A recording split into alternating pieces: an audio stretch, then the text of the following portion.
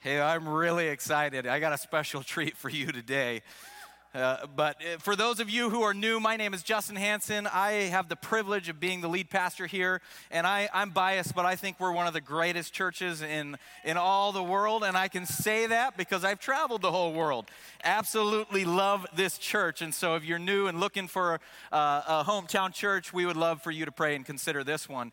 We love verse-by-verse preaching here. We love God's words so much that we preach it verse by verse every single week. That means we go line by line, precept upon precept. And we are in the book of Acts. So if you have your Bible with you, we're going to be in Acts chapter 9. We're going to be looking at verses 10 through 19 today. But before we do that, let's pray. Father, we settle our hearts today before you, and we invite you to speak to us, every single one of us. God, we pray your Holy Spirit would have something special for each of us that we would learn and apply to our own life today.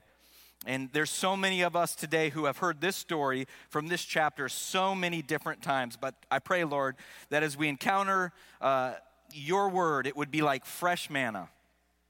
And that we would become closer to you and better representatives of you because of the testimony like this that fills the pages of this book that we're in. And I pray for a hunger and a thirst for your word inside of each of us today. And I pray we would love it, learn it, and give ourselves to it. In Jesus' name. Amen. All right. Well, I think it's interesting that in 2023 here in America, almost our entire existence is dictated by either something we would put on a resume, or something that we would put on Facebook, or something we would put on Twitter, or even Instagram.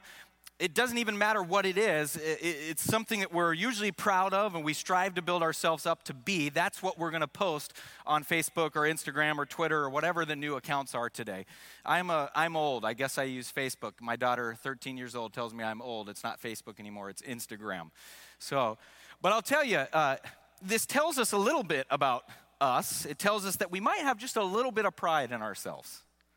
And the reality is that all of that stuff really is the perception of what people see of us, or really how we want people to see of us, or want people to see us, right? So let me give you a little picture of myself. And for those of you who are not new to New Heights, most of you would probably know some of these things because I try to be personal in my sermons and share personal stories. But I'm from the great state of Washington, the Pacific Northwest. There's a few Washingtonians here today, the Marshalls, the Marshall clan. I'm just a salmon-eating, nature-loving, Bigfoot-believing Pacific Northwesterner who's converted over to a chili-eating, Cincinnati-loving guy. Yeah. And I can say this. I truly, absolutely love my city. I love Cincinnati. I love all things Cincinnati. I love the Reds, even though they lost last night and blew a chance to get into the playoffs. I still love them. I love the Bengals. I love Skyline Chili, German cuisine, Grater's Ice Cream, Jungle Jim's, La Rosa's Pizza, and Findlay Market. I love it. Love this city. And I've been all over the place and in between, just so you know. In fact, I have lived in 6 different states. I have lived in Washington State. I have lived in Florida. I have lived in Missouri. I have lived in New York. I've lived in Arizona. And now I live in Ohio. Yeah, come on. You notice those 6 states I've lived in. I've literally covered every region. Northwest, the Southwest, the Midwest, the Northeast, and the Southeast. Okay? So I've lived in all over America. I've lived in 4 different countries. I've lived in the United States of America. I've lived in Canada briefly. I've lived in India, and I've lived in Thailand. In high school, so that's where I'm from. It's hard to say where I'm from because I've been all over. In high school, I had all kinds of different jobs. I was a bagger at a grocery store. Bad one, too. I was a camp counselor. A bad one, too. And I was a piano mover, believe it or not, and I was bad at that. In fact, I only lasted 2 weeks because I was on the team where we were moving a piano downtown Seattle, one of those big grand pianos, and we had it on these coasters. And I was on the team that somehow let it go. And Seattle's a city of hills, and I kid you not, a grand piano flying down the street in Seattle. Thankfully, nobody was hurt. The piano was. The piano didn't make it.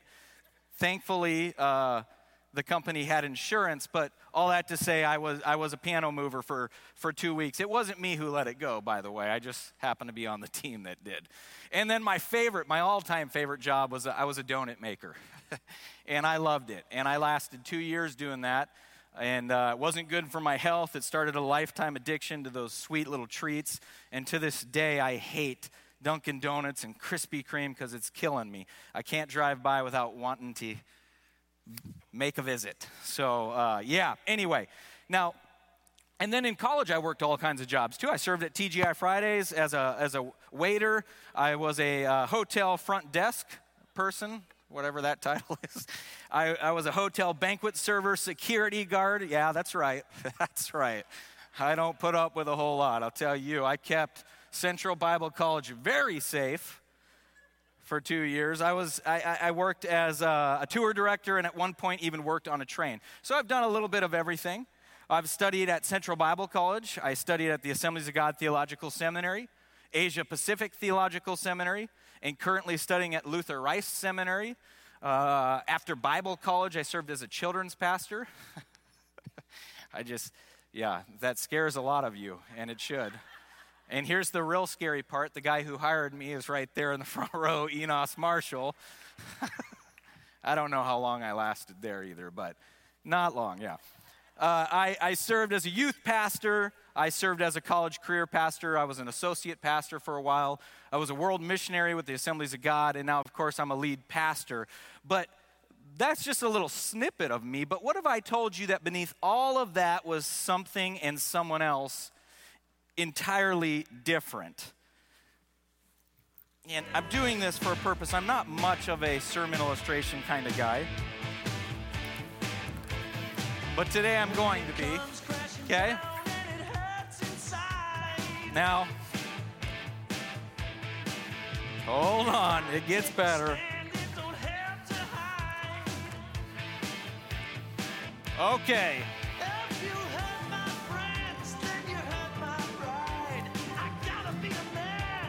All right, now all of you wrestling fans right away know who I am, right? Come on.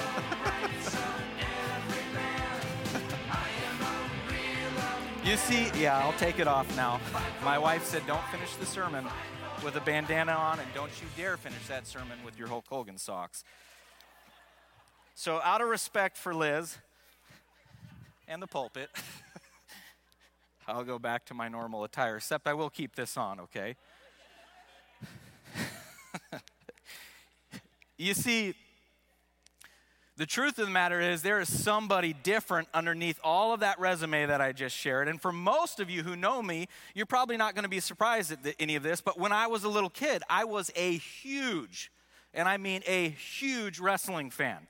Huge wrestling fan. I loved all things wrestling. In fact, my parents banned me. In 1992, I was not allowed to watch that stuff. My dad absolutely hated it. He despised it. The problem was his mom, my grandma, was the one who introduced me to it because she loved it. She came from a family of like 8, and all of them, mostly sisters, absolutely loved all of that wrestling. So anytime I would go to grandma's house, she would have a bucket of KFC and we would watch wrestling. That's what we did. And so she introduced, but I got in trouble.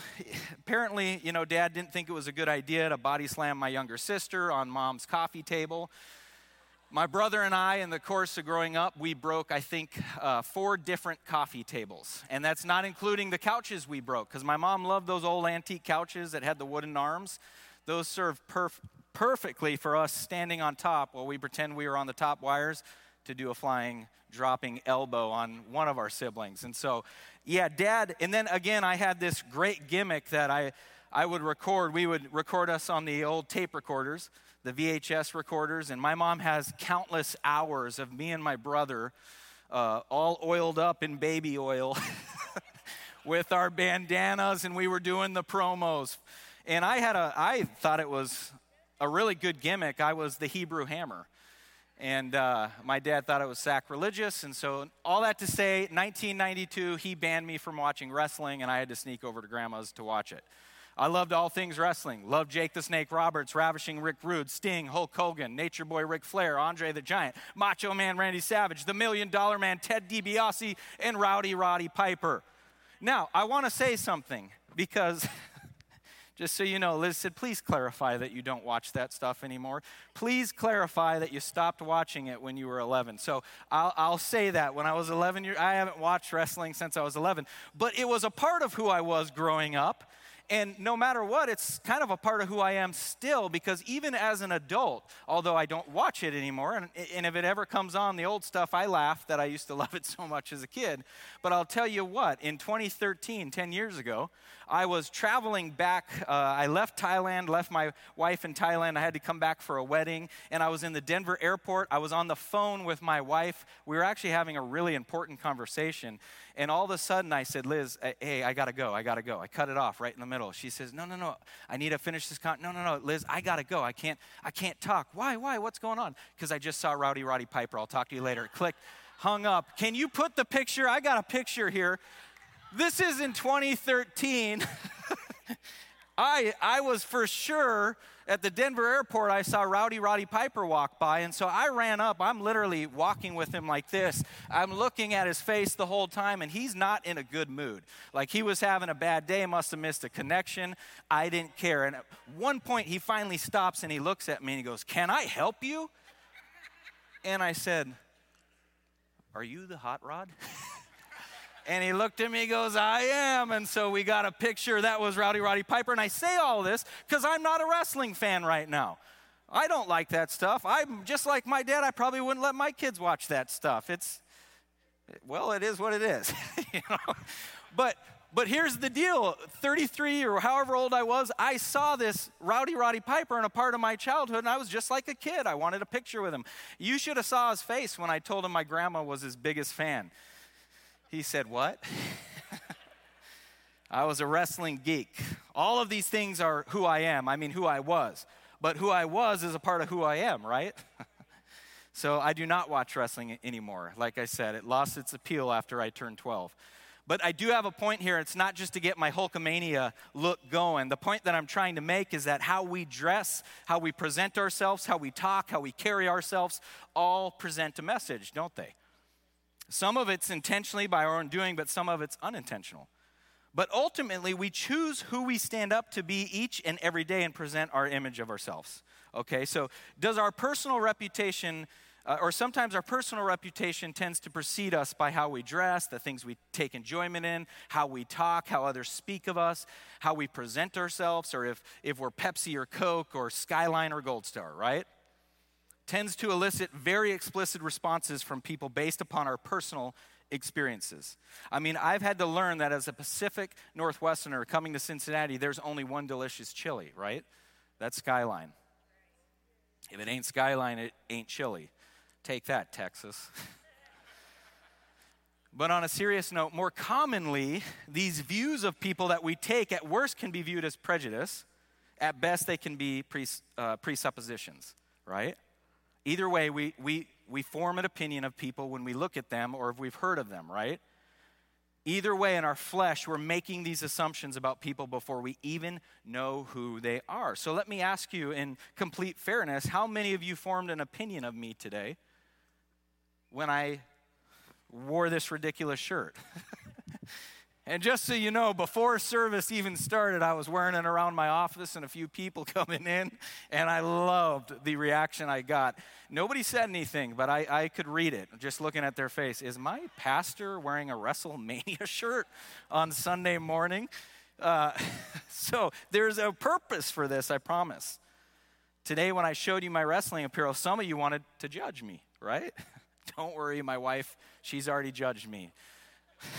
She's already passed judgment today for doing it. She says, don't admit that you were ever a fan of that stuff. She goes, I just want to be married to a pastor with a good reputation. She said, please don't share more stories from your childhood about how you liked Hulk Hogan and those different wrestlers. But hear me, church, the one thing that I want us to focus on for the rest of the morning is this. And I'm going to take you a little bit on a journey today as we go through our text. But what would happen if we all actually lived out our faith? What would happen if we all lived out our faith? You know, Acts Acts 1:8 kind of thing. Okay? Because in the story of Ananias, there's a whole lot going on, but I think ultimately you can all come back to this one simple reality, and here it is. A man took a giant leap of faith and lived it out step by step. We are seeing Acts 1:8 accomplished here in the life of Ananias. So we're going to go and jump right in, and I've got 4 main points for you this morning, and then we're going to go ahead and tie a bow on this, and we're going to send you on your way. But we're coming here in verse 10 to the second division in this chapter. All right, so we're looking at verses 10 through 19. It involves Saul's commission. He was first converted.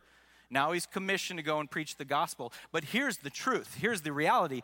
10 through 19 isn't really about Saul or about the Apostle Paul. He's going to come on. He's going to be about what the entire book of Acts is about pretty much going forward. He is center stage. But this is not when he's on center stage. No, this is the story about Ananias. This is the story about somebody different, and I want you to see this. So the first thing that we see here in verses 10 through 12 is that we all have a purpose. We all have a purpose. I say we all. When I say we all, I mean those who have professed Jesus as their Savior. Those who are Jesus followers. We all have a purpose. Look with me at verse 10. It says, "Now there was a disciple at Damascus named Ananias." I'm going to stop here because you know I like to stop. Here's what I want you to see in this text. God has servants everywhere. All right? Here in Damascus is this quiet, unsung believer who we've never heard up till this point, but he's going to step on stage, say a few lines, do a small part in connection with the big overall plan of God. And then he's going to go off stage and never be heard of again. He steps on the stage right here for just an instant, and then he's gone. You never read about Ananias ever again. Now, according to church history, Ananias became the pastor of the church in Damascus, and eventually he was killed for his faith. This is his story, but this is the only mention of this Ananias in the Bible, in our text. Here's what I don't want you to miss, okay? The Lord knew all about him. Knew his name, knew his address, knew his humble faith, knew that he feared the Lord. The Lord knew all about Ananias. Because here's the truth I want you to take home. God can and does use some of the most obscure believers to accomplish incredible tasks. Did you hear me?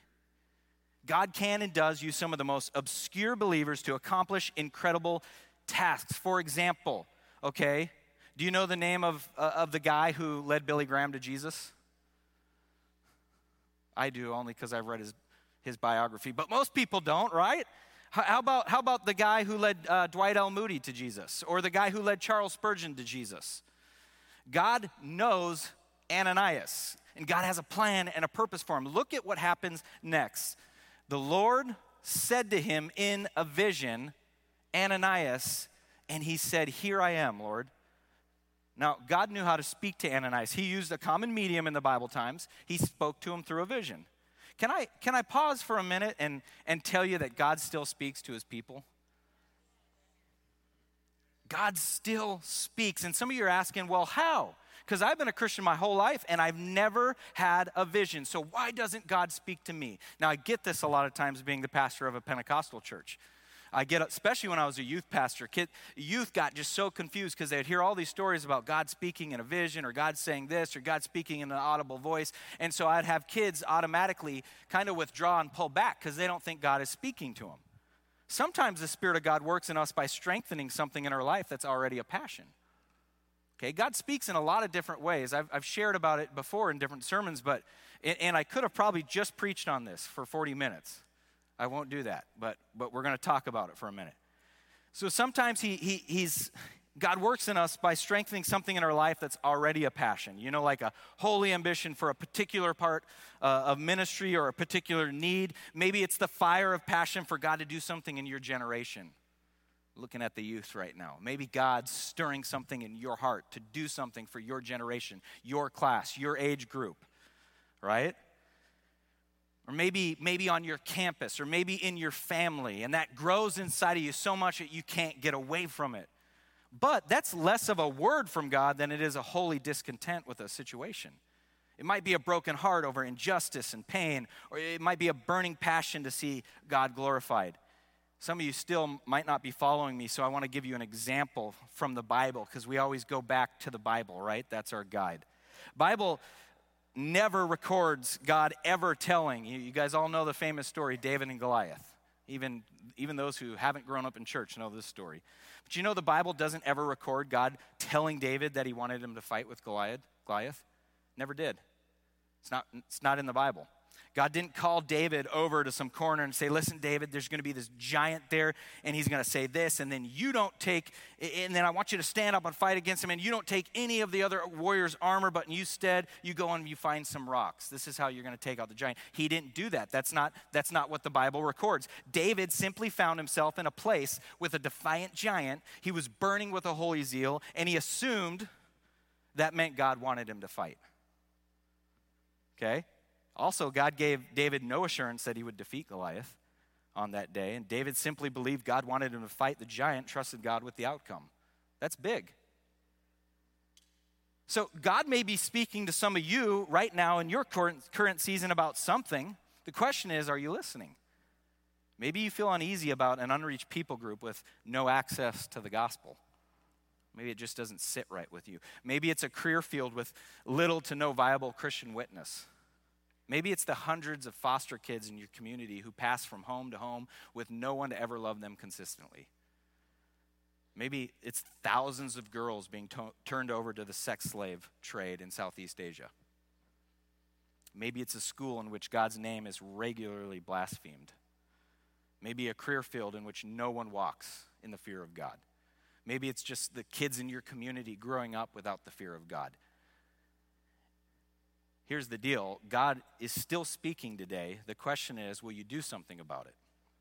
I love how D. Martin Lloyd-Jones says this. He says, there is no question but that God's people can look for and expect leadings, guidance, indications of what they are meant to do. Men have been told by the Holy Spirit to do something. They knew it was the Holy Spirit speaking to them, and it transpired that it obviously was his leading. It seemed clear to me that if we deny such a possibility, we are again guilty of quenching the Spirit.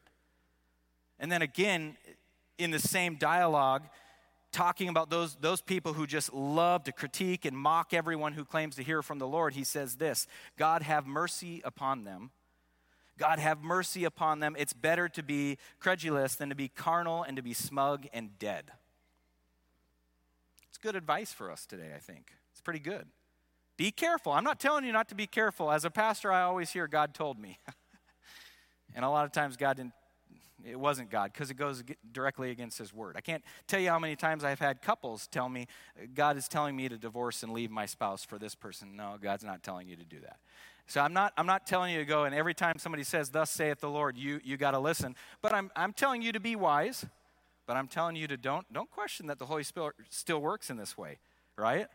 Now, with that being said, like I said before, I was a youth pastor. I had kids all the time tell me, well, God doesn't speak to me anymore. So-and-so said God spoke to him to do that or this, and God doesn't speak to me. And here's what I would always say. If you want to hear from God, start with his word. And I'm going to tell you the same thing. If you want to hear from God, start with his word. Don't ask God for a vision or to speak to you if you're not reading his word. Reading his word and waiting upon him is the key to hearing from God. Some of my favorite childhood memories are when I got to hear these amazing preachers, being born and raised in the Assemblies of God.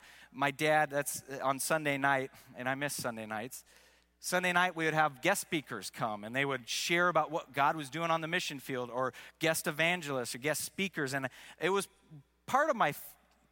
one of the best parts of my childhood, because I got to hear so many great men of God share these stories. And oftentimes they would say, God spoke to me and we did this. However, as excited as I was about those stories, the older I got, the more I realized that sometimes, and I emphasize sometimes, it had a negative effect. Let me explain. Because again, I'm not saying that these preachers said wasn't true or didn't happen, because the story proved that it was God. They would say God spoke to him to do this or do that, and God would show up and do incredible things. The negative effect that I'm talking about was that sometimes, again, I emphasize,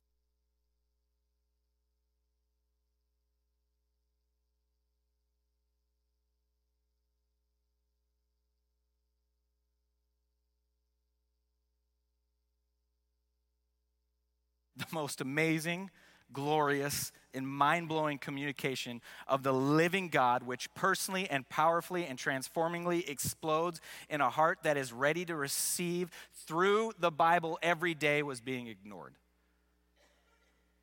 See, hear me today.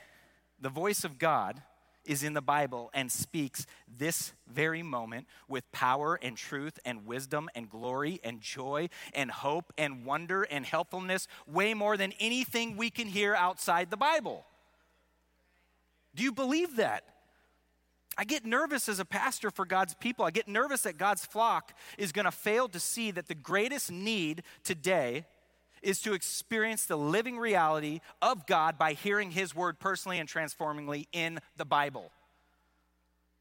I truly believe that if every church across North America decided that for 3 years we are going to preach God's word, verse by verse, we would see some amazing things. The spiritual atmosphere would change. But we're not hungry for God's word. We're seeking experiences when we have his word right here. Something is so wrong when the words we hear outside the Bible are more powerful and more affecting to us than the inspired word of God. John Piper, on an experience that he had when God spoke to him, and John Piper said it was an audible voice. So again, don't leave this place and say, Pastor Justin's saying that God doesn't speak outside the Bible. Look, God speaks through visions. He speaks through dreams. You can come up to the altar and the Holy Spirit can speak to you. I know people who have heard the audible voice of God. I'm not saying that doesn't happen. What I'm saying is that if you're hearing something that doesn't align with God's word, then it definitely isn't God. But what I'm saying here is you don't need to go seek that when you have his word right here.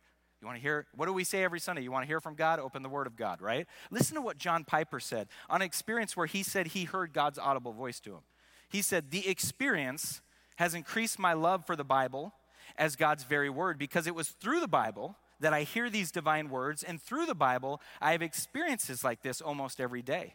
The very God of the universe speaks on every page into my mind and your mind. We hear his very words. It's amazing. Man, he's talking about the Bible here. You have access to that every day. Can I pause for a minute and pray a prayer over New Heights Church? Let's do this. Will you bow your heads with me? God, I pray that you will not allow this church, that's anybody in this church who calls New Heights Church their church and is a follower of you, to be so deaf to your word and so unaffected with its transformative power that we celebrate lesser things as more exciting. And that we as your church would absolutely never consider replacing your word for something dull of your power. I pray this in Jesus' name, amen.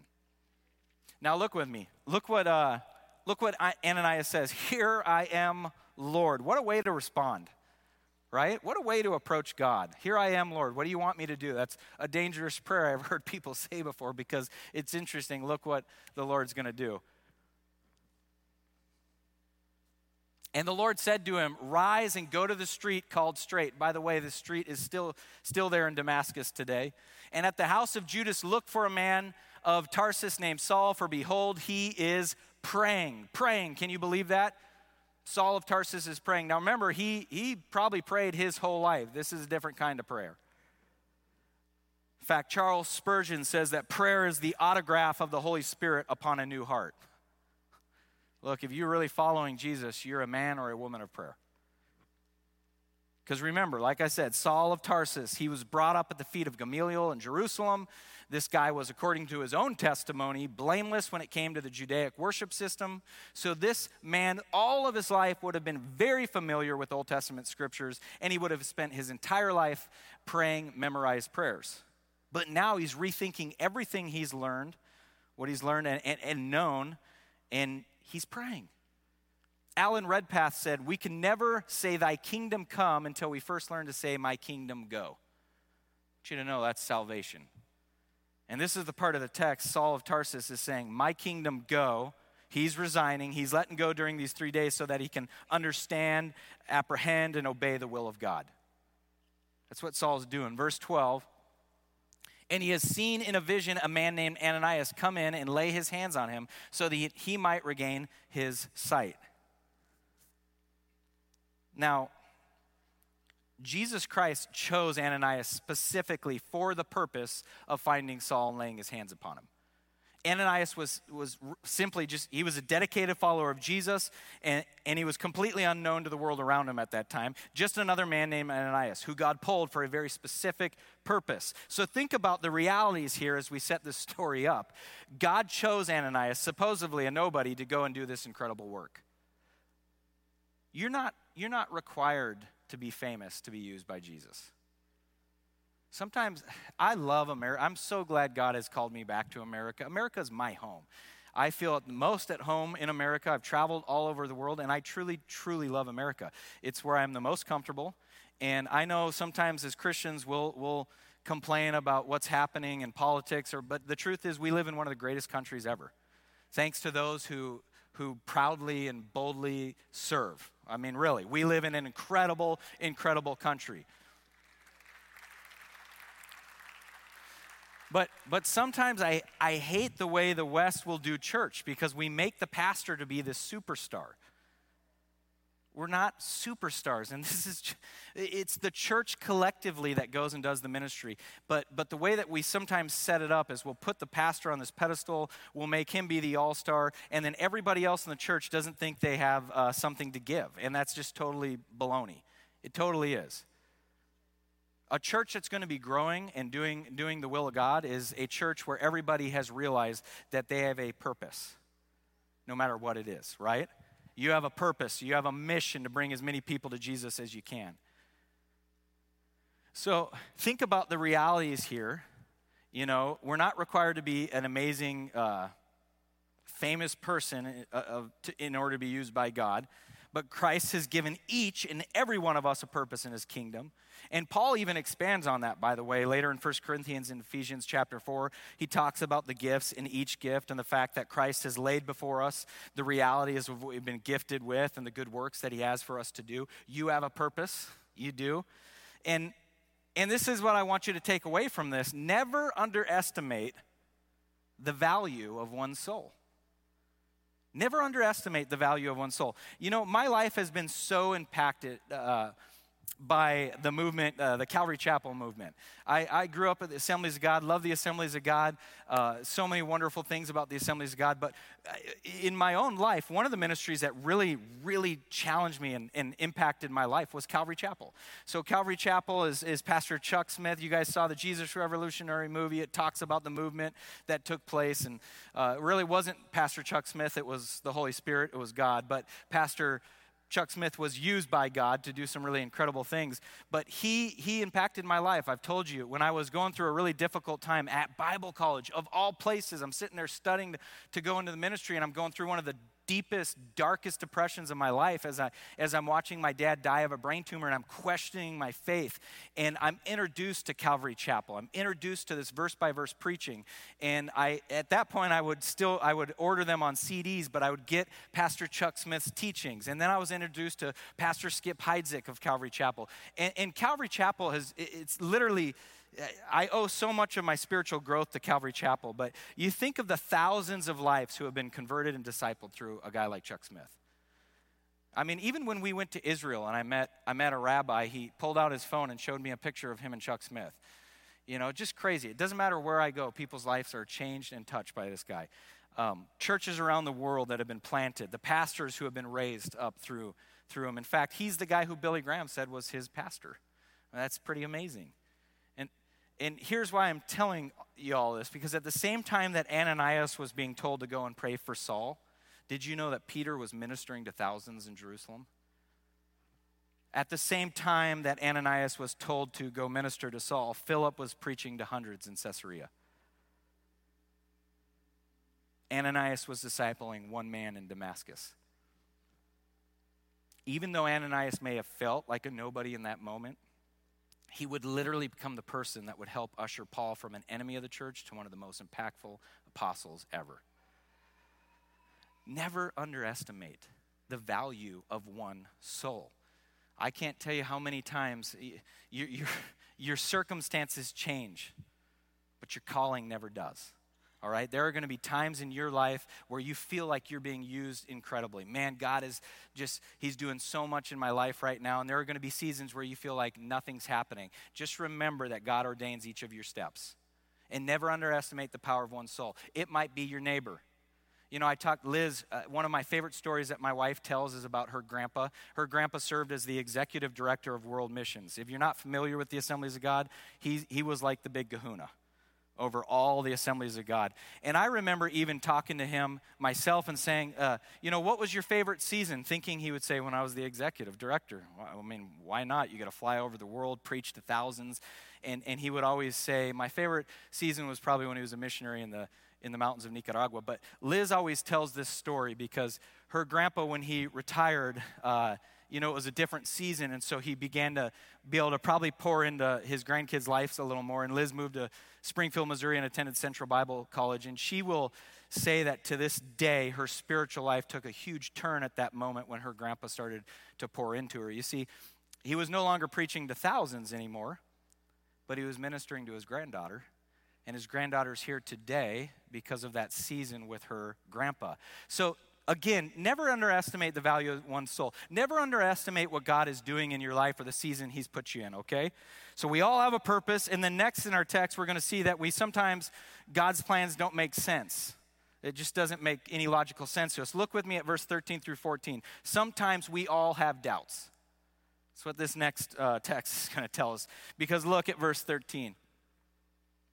But Ananias answered, Lord, I have heard from many about this man, how much evil he's done to your saints at Jerusalem, and here he has authority from the chief priests to bind all who call on your name. This is kind of like Paul saying, Lord, look, I don't mean to object here, but a little bit of doubt. There's a little bit of doubt coming from Ananias here. And like I said, I've certainly had doubt in my own life.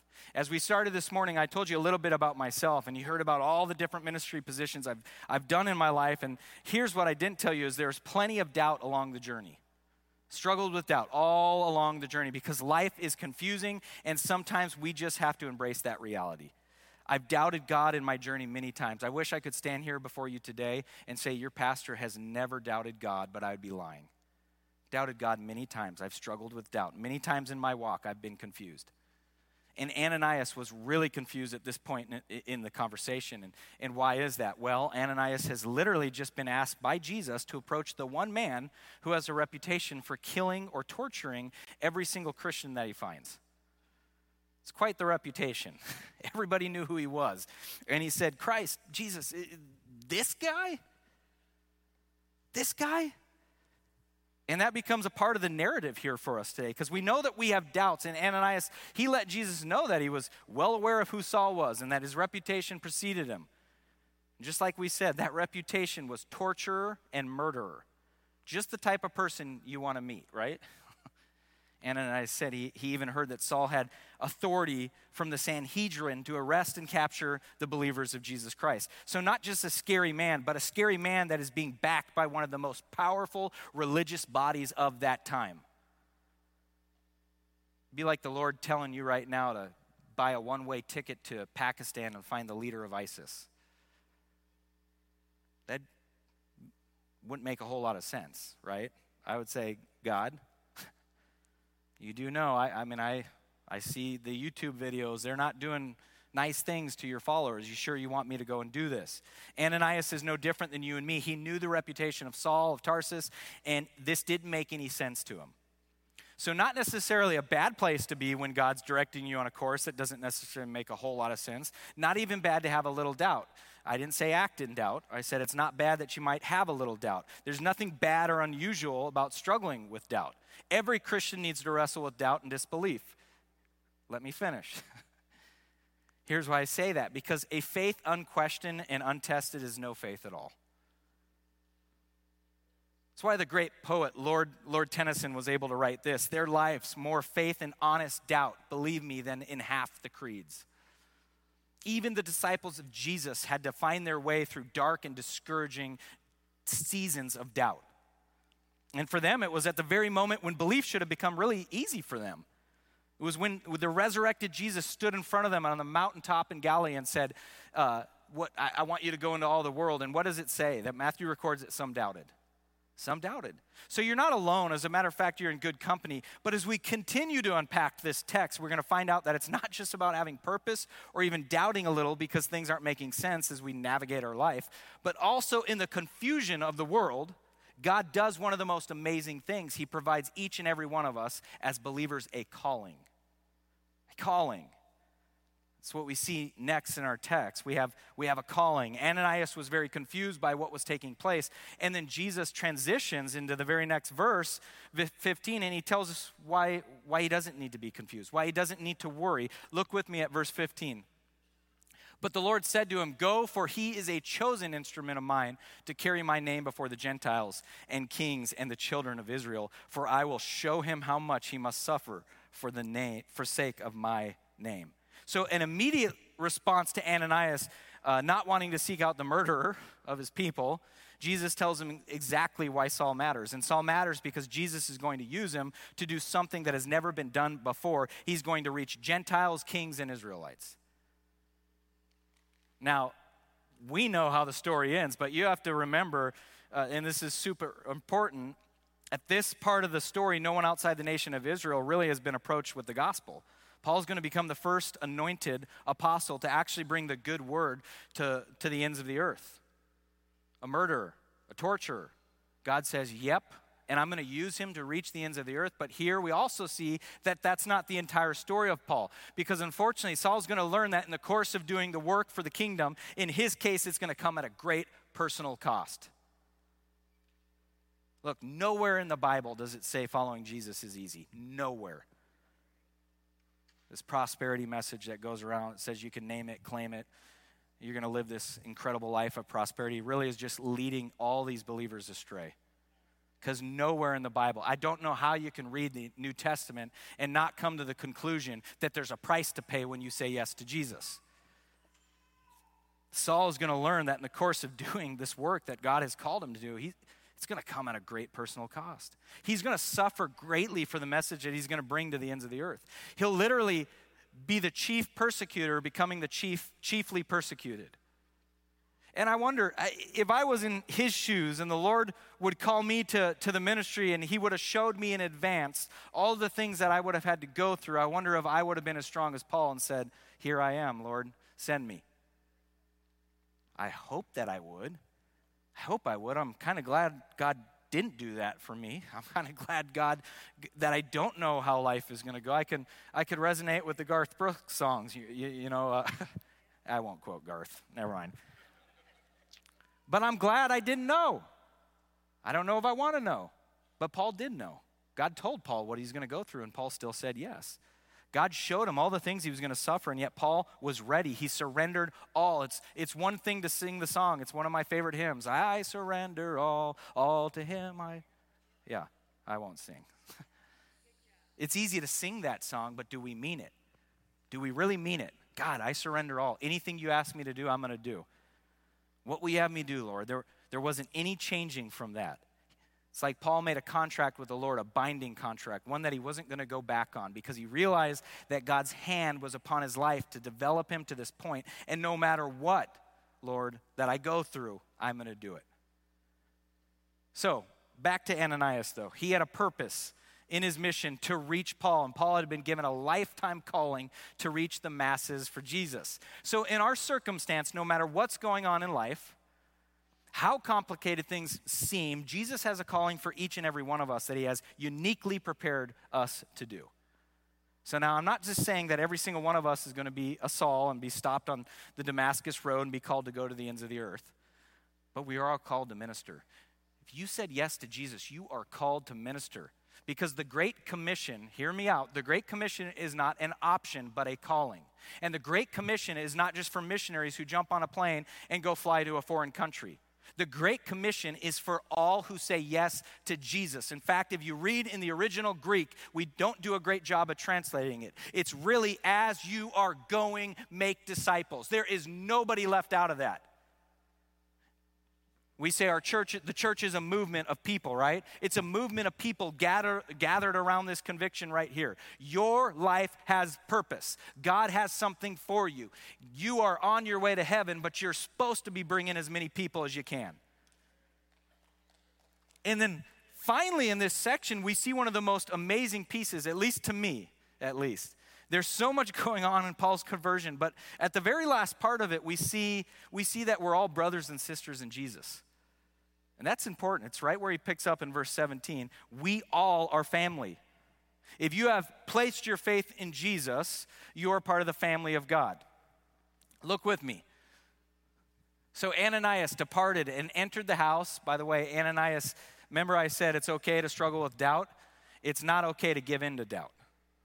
Did Ananias give in to doubt? Nope, here he is.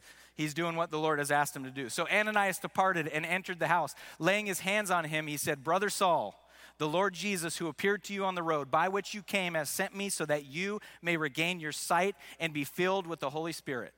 And immediately something like scales fell from his eyes, and he regained his sight. Then he rose and was baptized, and taking food, he was strengthened. Just think about that. Ananias is one of the most unsung heroes in the Bible. You never hear of Ananias writing a book. You never hear of him preaching to the masses, but he was the guy who first approached Saul of Tarsus and called him brother. Now, it may seem incredibly simple, but Ananias, knowing who Saul was, had overcome his personal fear. He served Jesus in that moment, and he did something I think is really complicated for all of us. Ananias approached what was once his enemy and called him brother. This is the first time in the story that we see Paul actually welcomed entirely into the church community, into the church family as a brother. Again, the man whose reputation was murder and torture was now a brother. That fascinates me. I'm challenged and I'm convicted by this. Fascinates me that the reality of the cross puts us right here.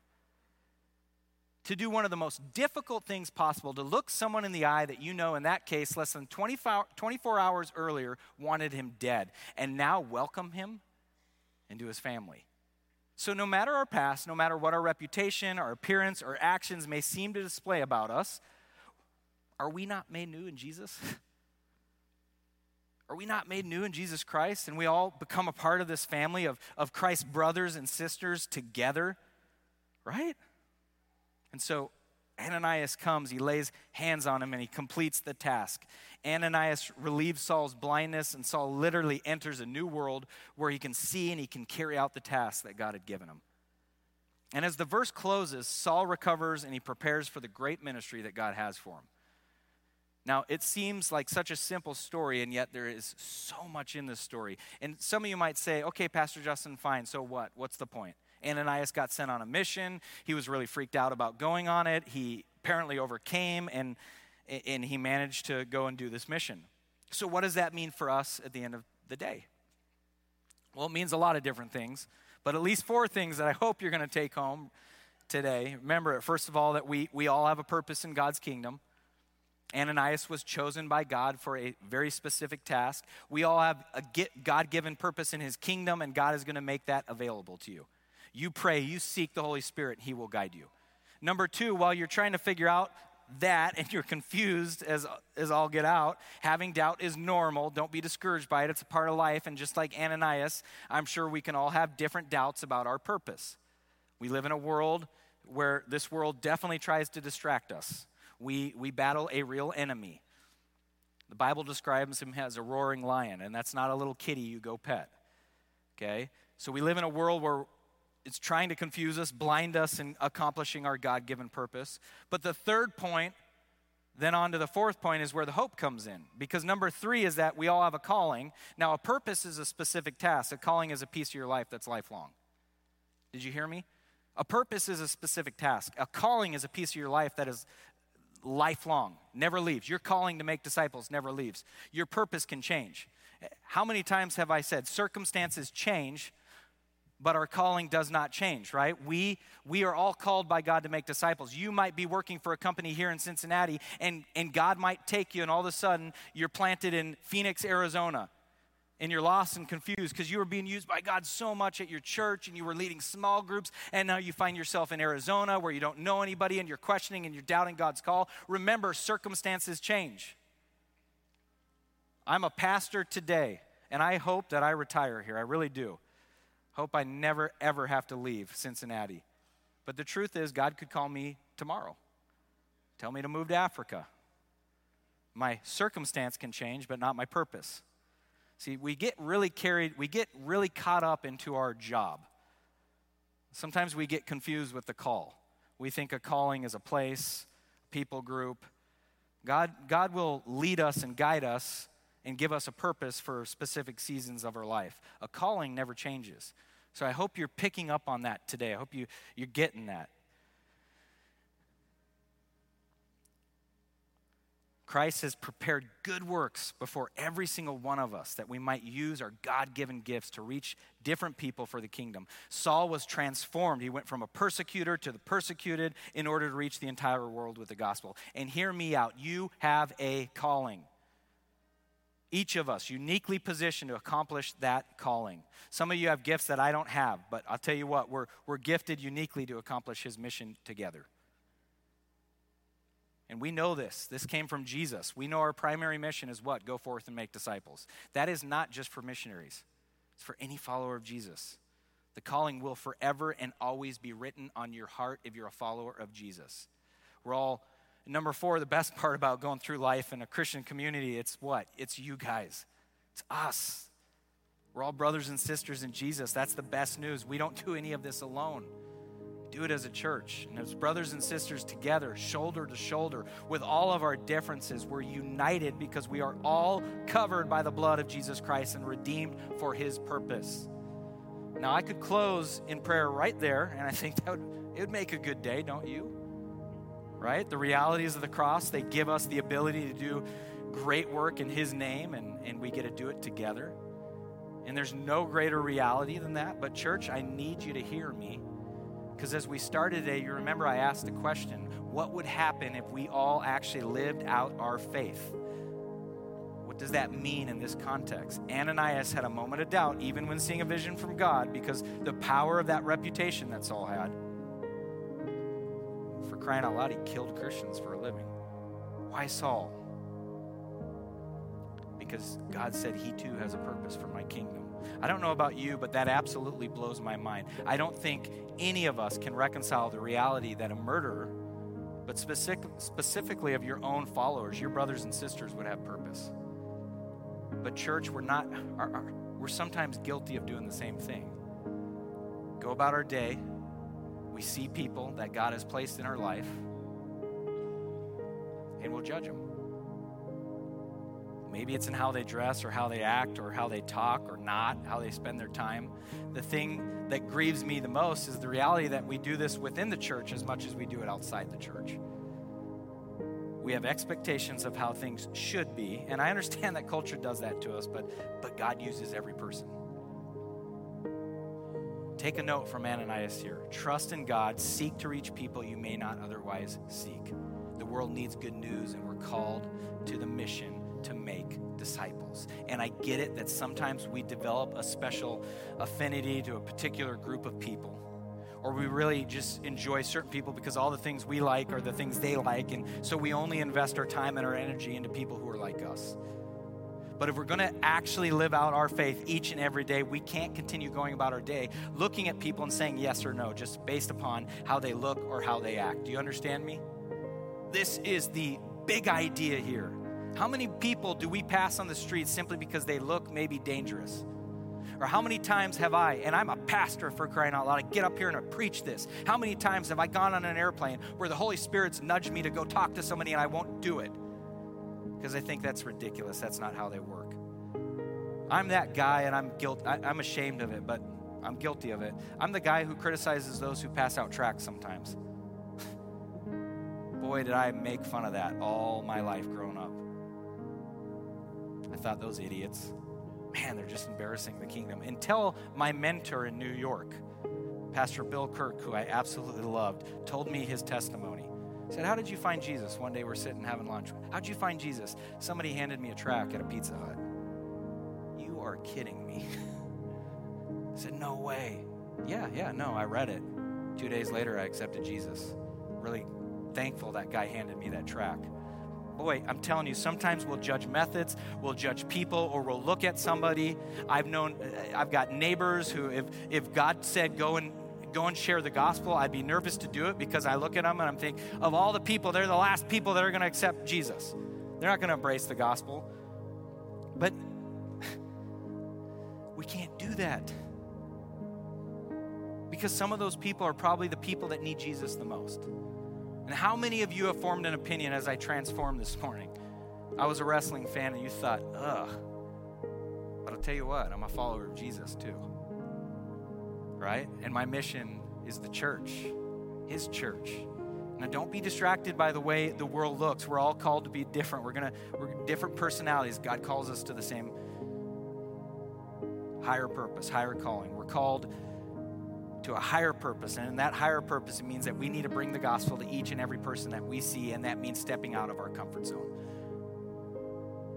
You talk about comfort zone. Ananias was told to go and find the man who was killing his friends and family. I think stopping and offering somebody a coffee, I think bringing up Jesus to your neighbor, if the Holy Spirit's leading you to do that, doable. But church, don't forget, we don't do this alone. We do it together with the Holy Spirit in our hearts, and that means that with God, all things are possible. Now, I want to end this service a little different today. I want to open up these altars, and I want, if you're wanting God to use you, you could do it from your seat, but there's something powerful when we make that declaration that we're going to go up to the front. I'm going to come up here to the front because I want it in my own life. I want to be used. The greatest ministry is not here on Sunday. It's outside those doors. Now, I've got neighbors who need Jesus, and I want to have the Holy Spirit in me so that I can go minister to them. I think that our greatest thing that we could ever accomplish is if we just understand that we each have that purpose. We embrace it. Because Jesus has people in your life that need to be saved, and he's going to use you. He's given you a call, a purpose in your own life. Father, we love you. We embrace you today. God, we're about to open up these altars, and I want the Holy Spirit to fall afresh on us this morning. That those who have never been baptized with the Holy Spirit will be baptized in the Holy Spirit today. That the Holy Spirit would move, and that you would speak to us through your word. We've heard your word today. We know that we have a purpose. We know that we have a calling. So what is it, God? Would you open our eyes spiritually to see the needs around us today? We don't have to jump on a plane and fly across the world because there are lost people across the street. But you know what, God? You can call us to jump on a plane and cross the world if that's your will and plan for us. Today we surrender. Like Paul said, what is it that you want me to do? Like Ananias said, Lord, what would you have me do? Move in our midst today. We want to be used as your instrument to bring you glory. And we pray in Jesus' name, amen.